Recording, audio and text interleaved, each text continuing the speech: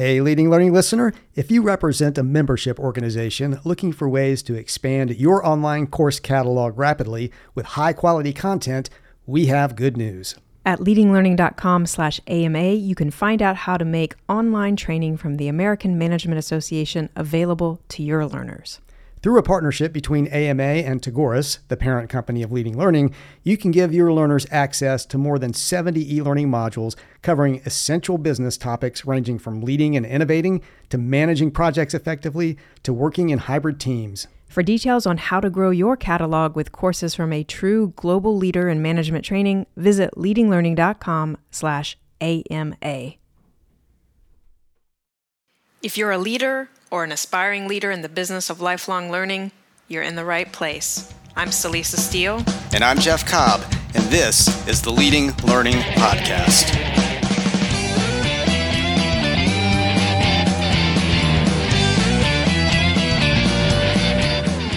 Hello there, and welcome to another episode of the Leading Learning Podcast, episode 58 to be specific. And this time around, we're going to talk to Robbie Kellman-Baxter, who, among other things, is the author of a very intriguing book called The Membership Economy. But before we do that, we want to be sure to thank Avalar, which, as the sponsor of our webinar this month on learning management system selection, is also the sponsor of this episode of the Leading Learning Podcast. You can find out more about Avalar and its learning solutions at www.avalar.com. So, Celisa, the membership economy has been out there for a little bit. Robbie's book, and I know has struck a chord in the audience that we serve. She's talking about membership, if I understand it, as really kind of a new approach to doing business, a little different from, say, the traditional, association membership model. This is permeating other parts of the economy at this point and is really taking off. That's right. She actually likens it to as significant a change as the Industrial Revolution, sort of saying that we fundamentally changed how we, as organizations, as businesses, interact with customers. So, certainly associations are smack dab in the membership economy and arguably have been there longer than some of the other people and organizations coming into that space. But really, this is everything from, Netflix to the way we bank. Just things have turned into really, instead of kind of one-time transactions, really trying to have that long-term relationship with customers, so that it does become more of a membership-based economy. So I talked to Robbie about kind of the membership economy overall, and then also specifically some of the challenges and opportunities, the fact that others are now entering sort of this membership space, what that means for associations, the traditional membership organizations. So it's a great conversation, and I think folks will find it very interesting. Well, I'm looking forward to hearing it, and I know most of our regular listeners are also going to be very fascinated in this topic. So let's get on to the interview with Robbie.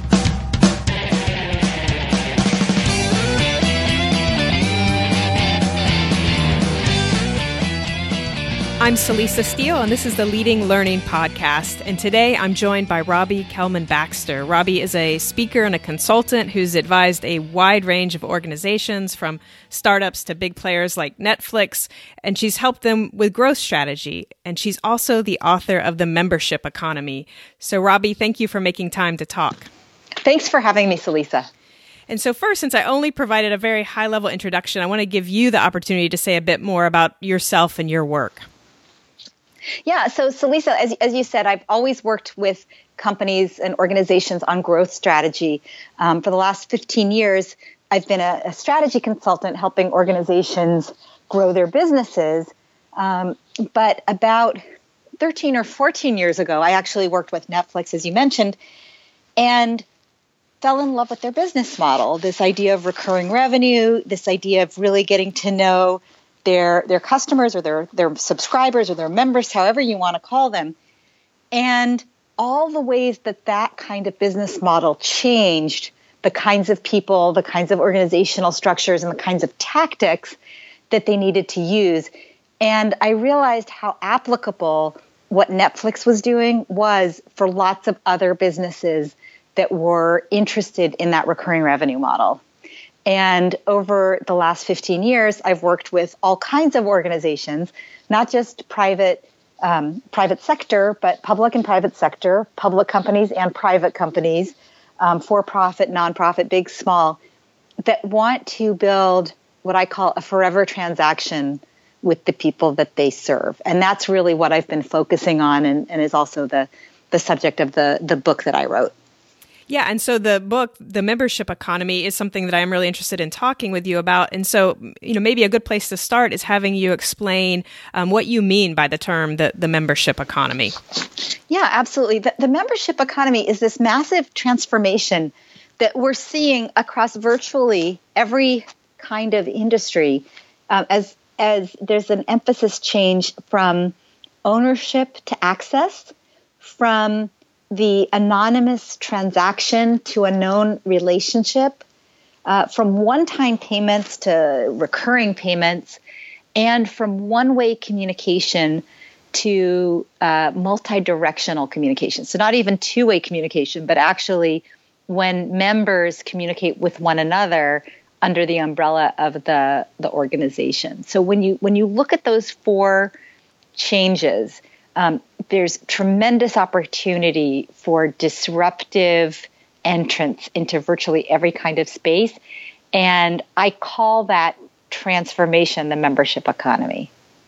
And so, you mentioned those sort of kind of four characteristics. I mean, what are the factors that brought about the membership economy? What's driven this change that's happening? I think there's two things. The first is technology and the second is money. So on the technology side, there's been a lot of advances in available technologies over the past 10 or 15 years.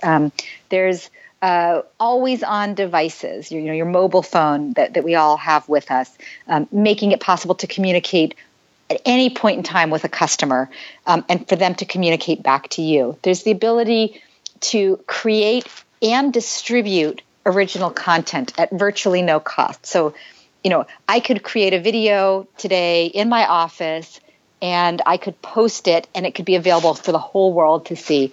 And there would be no incremental cost to that. So that's a big change. The ability to analyze big data, to aggregate and analyze data on who your customers are and how they behave and interact with your products.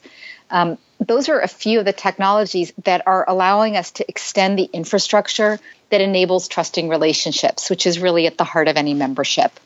The other thing is the massive influx of capital being invested in new business models, where very often the new organization does not have to worry about short-term profitability. So, for example, you look at Facebook, right? They didn't have to make money for their first several years of being in business. They were given a really long runway to build relationships and trust that are kind of the cornerstone of a forever transaction. And it's very hard to compete against that if you have quarterly goals to hit in order to manage your cash flow. So this influx of capital has brought in all of these new business entrants, many of whom are able to really focus on long-term relationships without having the obligation of managing short-term cash flow. All right, so sort of technology and the influx of money that have brought this about. And I know that in the book, you make the claim that the shift to the membership economy is really profound and that it's as big a shift as the Industrial Revolution. So can you say a little bit more about that? Yeah, I think it was a bold statement, but when I look at how many organizations are changing and how rapidly this change is coming about, it's really not just changing the way that we as business professionals are thinking about the kinds of models we have, how we charge our members, what we offer them, how we evolve our products, but also in the way that human beings, our members, expect to be treated. It's really a big change, right? They know that we don't have to depend on physical proximity, sort of time and space. We don't have to be in the same time and space in order to have a trusted relationship anymore. And so this creates all kinds of new possibilities for how people can interact with the organizations that serve them. And this is really a big deal. And so, as we've discussed that, many of the Leading Learning podcast listeners work for trade associations or professional societies, and membership is what they're all about. They're membership driven. So will you talk a little bit about how the advent of the membership economy impacts associations? Is this an opportunity or is this a threat? It's it's both, I think.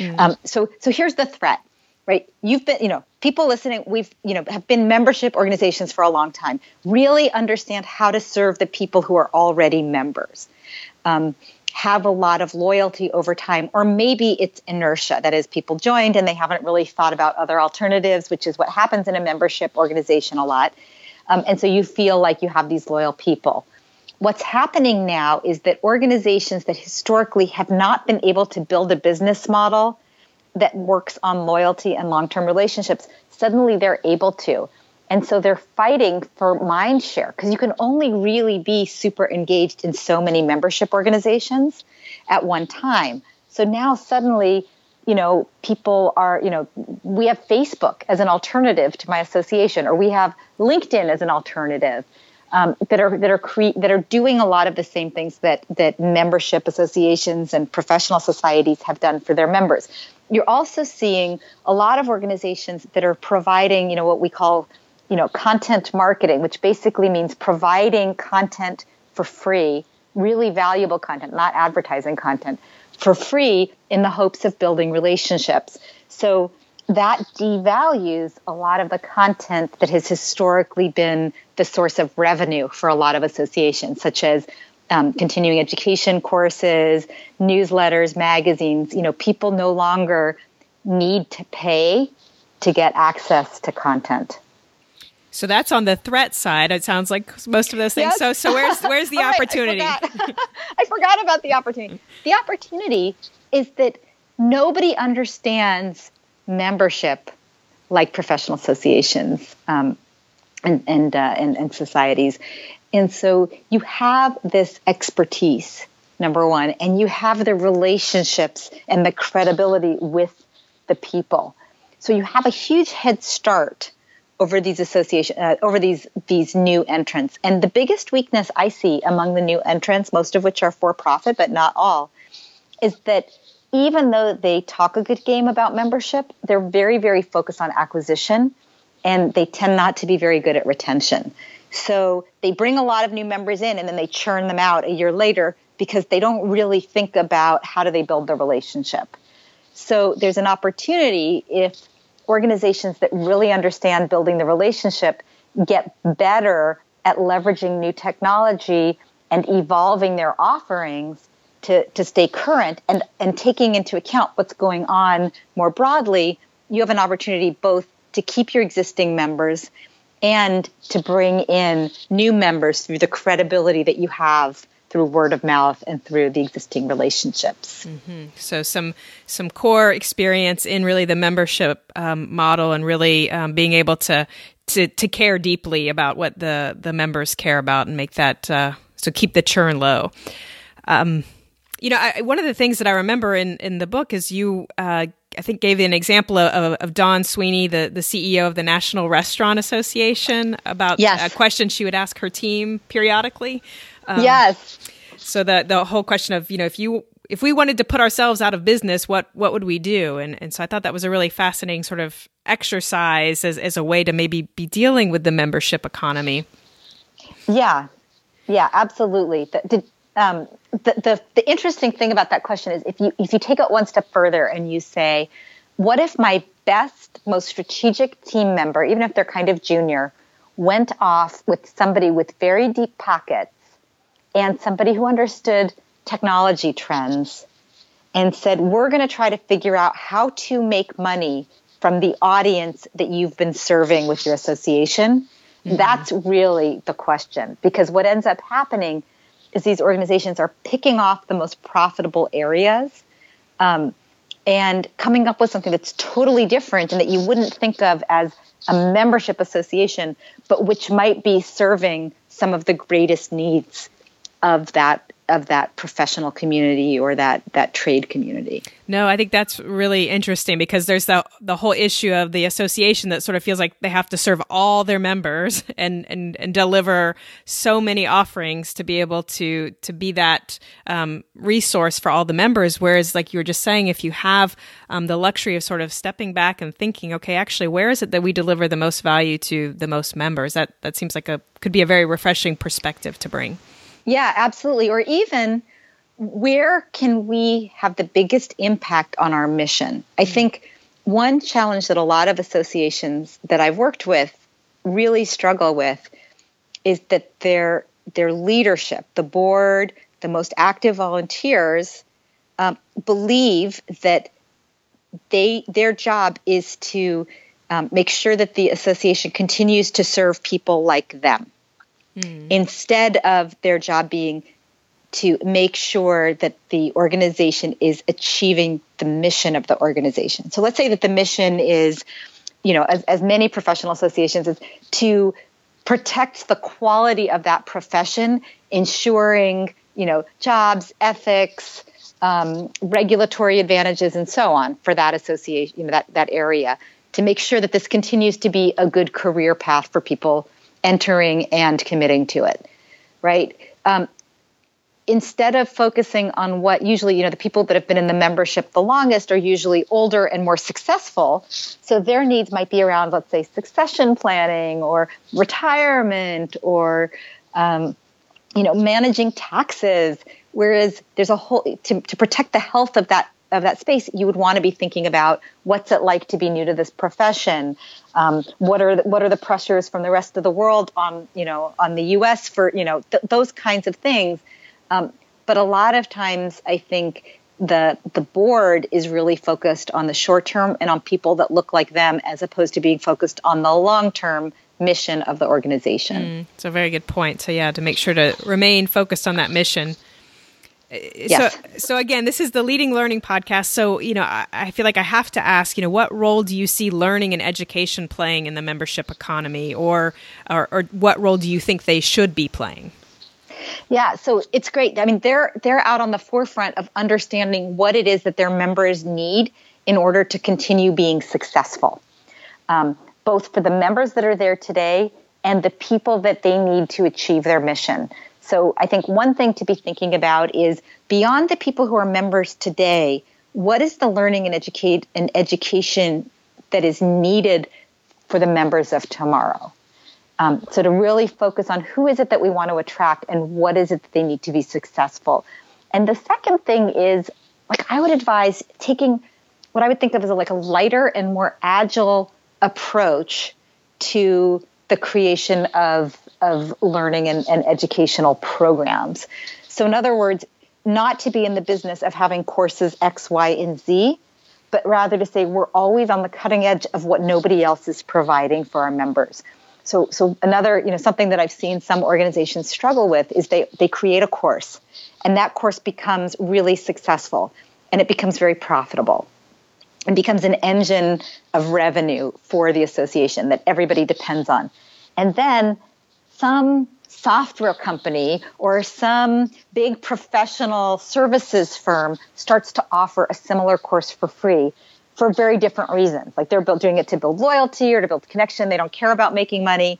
And suddenly there's an alternative in the market that is much cheaper, right? And really, if you looked at it, I always use the sibling test. If your brother was a member of your association, would you tell them to pay for your course? Or would you say, go over there because it's a very similar course and it's offered for free? Maybe it's offered by another organization. Maybe it's offered by via online. So the cost is lower, but you still get the same content. And if you feel like it's not truly in your members' best interest, you gotta let it go. You gotta sunset that offering and go to the next offering. And in the book, I talk about a conversation I had with Kevin Donnellan of the AARP, where they had just introduced their RealPad, which is a tablet device for seniors. And I asked him, what are you going to do? The reason they built it was because they couldn't get any of the big hardware manufacturers to do it. So they did it themselves. And I said, what do you do if, it comes out and 3 weeks later, Amazon comes up with Kindle for seniors and Apple comes up with iPad for seniors and so on. And he said, I'd be really happy because I'm not in the software, in the hardware business. I'm in the business of improving the quality of life of Americans over 50. Right. So you can't bet too heavily on a product because you're not in the product business. You're in the membership business. Right. And back to the mission again, right? Your mission isn't specific to these products. It's to delivering on whatever that is. And there's always something that people need to learn. Right. If you ask, what are you members might be struggling with something totally different than what they'd start. They might say, gosh, now it's really easy to take courses on subjects X, Y, and Z, but the really hard thing for me is managing my career. Or the really hard thing for me is, applying what I learned to this very different kind of organization. I used to, like if you think about, let's say like the CPA societies, people used to come into accounting firms, big and small, but now a lot of them are going into industry. Maybe they need a different skill set. Those are the kinds of things to be thinking about. Well, great. And so, if you pick up and think about the horizon, look out to the future, what do you see out there? Do you see kind of more of the membership economy? Do you see another big shift coming? I think this one is really just building momentum. Wherever I turn, I see, virtually every kind of business saying, how do we build long-term relationships with our customers? How do we move to a subscription model? How do we create community among the people who use our products and services? What can we do to make people take off their consumer hat and put on their member hat when they engage with us? And so, this is just getting started, I think. And so, the challenge is very real of, getting people's attention, getting their focus when there are so many organizations providing great educational opportunities, great content, and often for free. Yeah. So membership economy here to stay. We've got to figure this out then. And so then the next to last question, and this is one that we like to ask everyone who comes on the Leading Learning podcast, is what is your approach to your own lifelong learning? How do you keep learning and growing your knowledge and skills? Oh, it's such a good question, Lisa. So I'm a subject matter expert and work, for my own firm. So there's no built-in professional development. So I've had to be really proactive at setting aside time and money to continue to develop my skills and knowledge. And so I actually set aside every year a budget, both in terms of dollars and in terms of, something like 1 to 2 weeks out of my year toward professional development. And I look for, I try to think it, this time each year, I put together a business plan. And one of the things I say is professional growth. And I think about, what's the area where I want to grow this year? What are some of the options that I might consider? And I do that in a very deliberate way. And then I also am in a mastermind group with people that are similar to me. And I also try to read a business book every week. Well, that's great. What I love, too, is that it's not just the dollars, but it's the acknowledgement that those dollars take time then, too, to invest in that professional growth and development. So that's great that you think through both of those things. Yeah, definitely. I mean, the money is the easy thing. I mean, wouldn't it be great if I could just pay money and then be more knowledgeable? Right. That's true.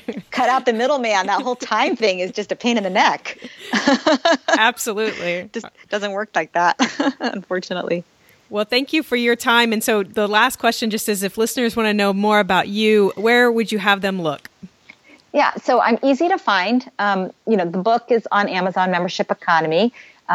If you type in my name, Robbie Kelman Baxter, you'll see my webpage, membershipeconomy.com and peninsulastrategies.com. And you can follow me on Twitter at Robbie Bax, on Facebook at the Membership Economy.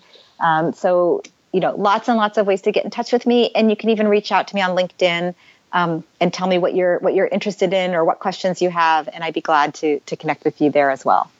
Well, great. Thanks so much, Robbie. I really appreciate your time. Yeah, it's been a pleasure. That wraps up our interview with Robbie Kelman Baxter. As we're exiting, we'd like to say thanks once again to Avalar for being the sponsor of this episode of the podcast. You can find out more about Avalar at www.avalar.com. To get show notes for this episode, go to leadinglearning.com/episode 58. And while you're there, you will see various options for subscribing to the podcast. And if you're getting value out of the podcast, we'd be truly grateful if you would subscribe if you haven't already. We would also be truly grateful if you take just a minute or two to give us a rating on iTunes. To do that, all you have to do is go to leadinglearning.com/iTunes. That'll take you right to the spot where you need to be, and we'd really appreciate you doing a review. It helps others to find the podcast. Finally, consider telling others about the podcast. You can send out a tweet by going to leadinglearning.com/share. Or if tweeting isn't your thing or you want to spread the word another way, you can pick the social network of your preference and spread the good word that way. So thanks again, and we'll see you next time on the Leading Learning Podcast.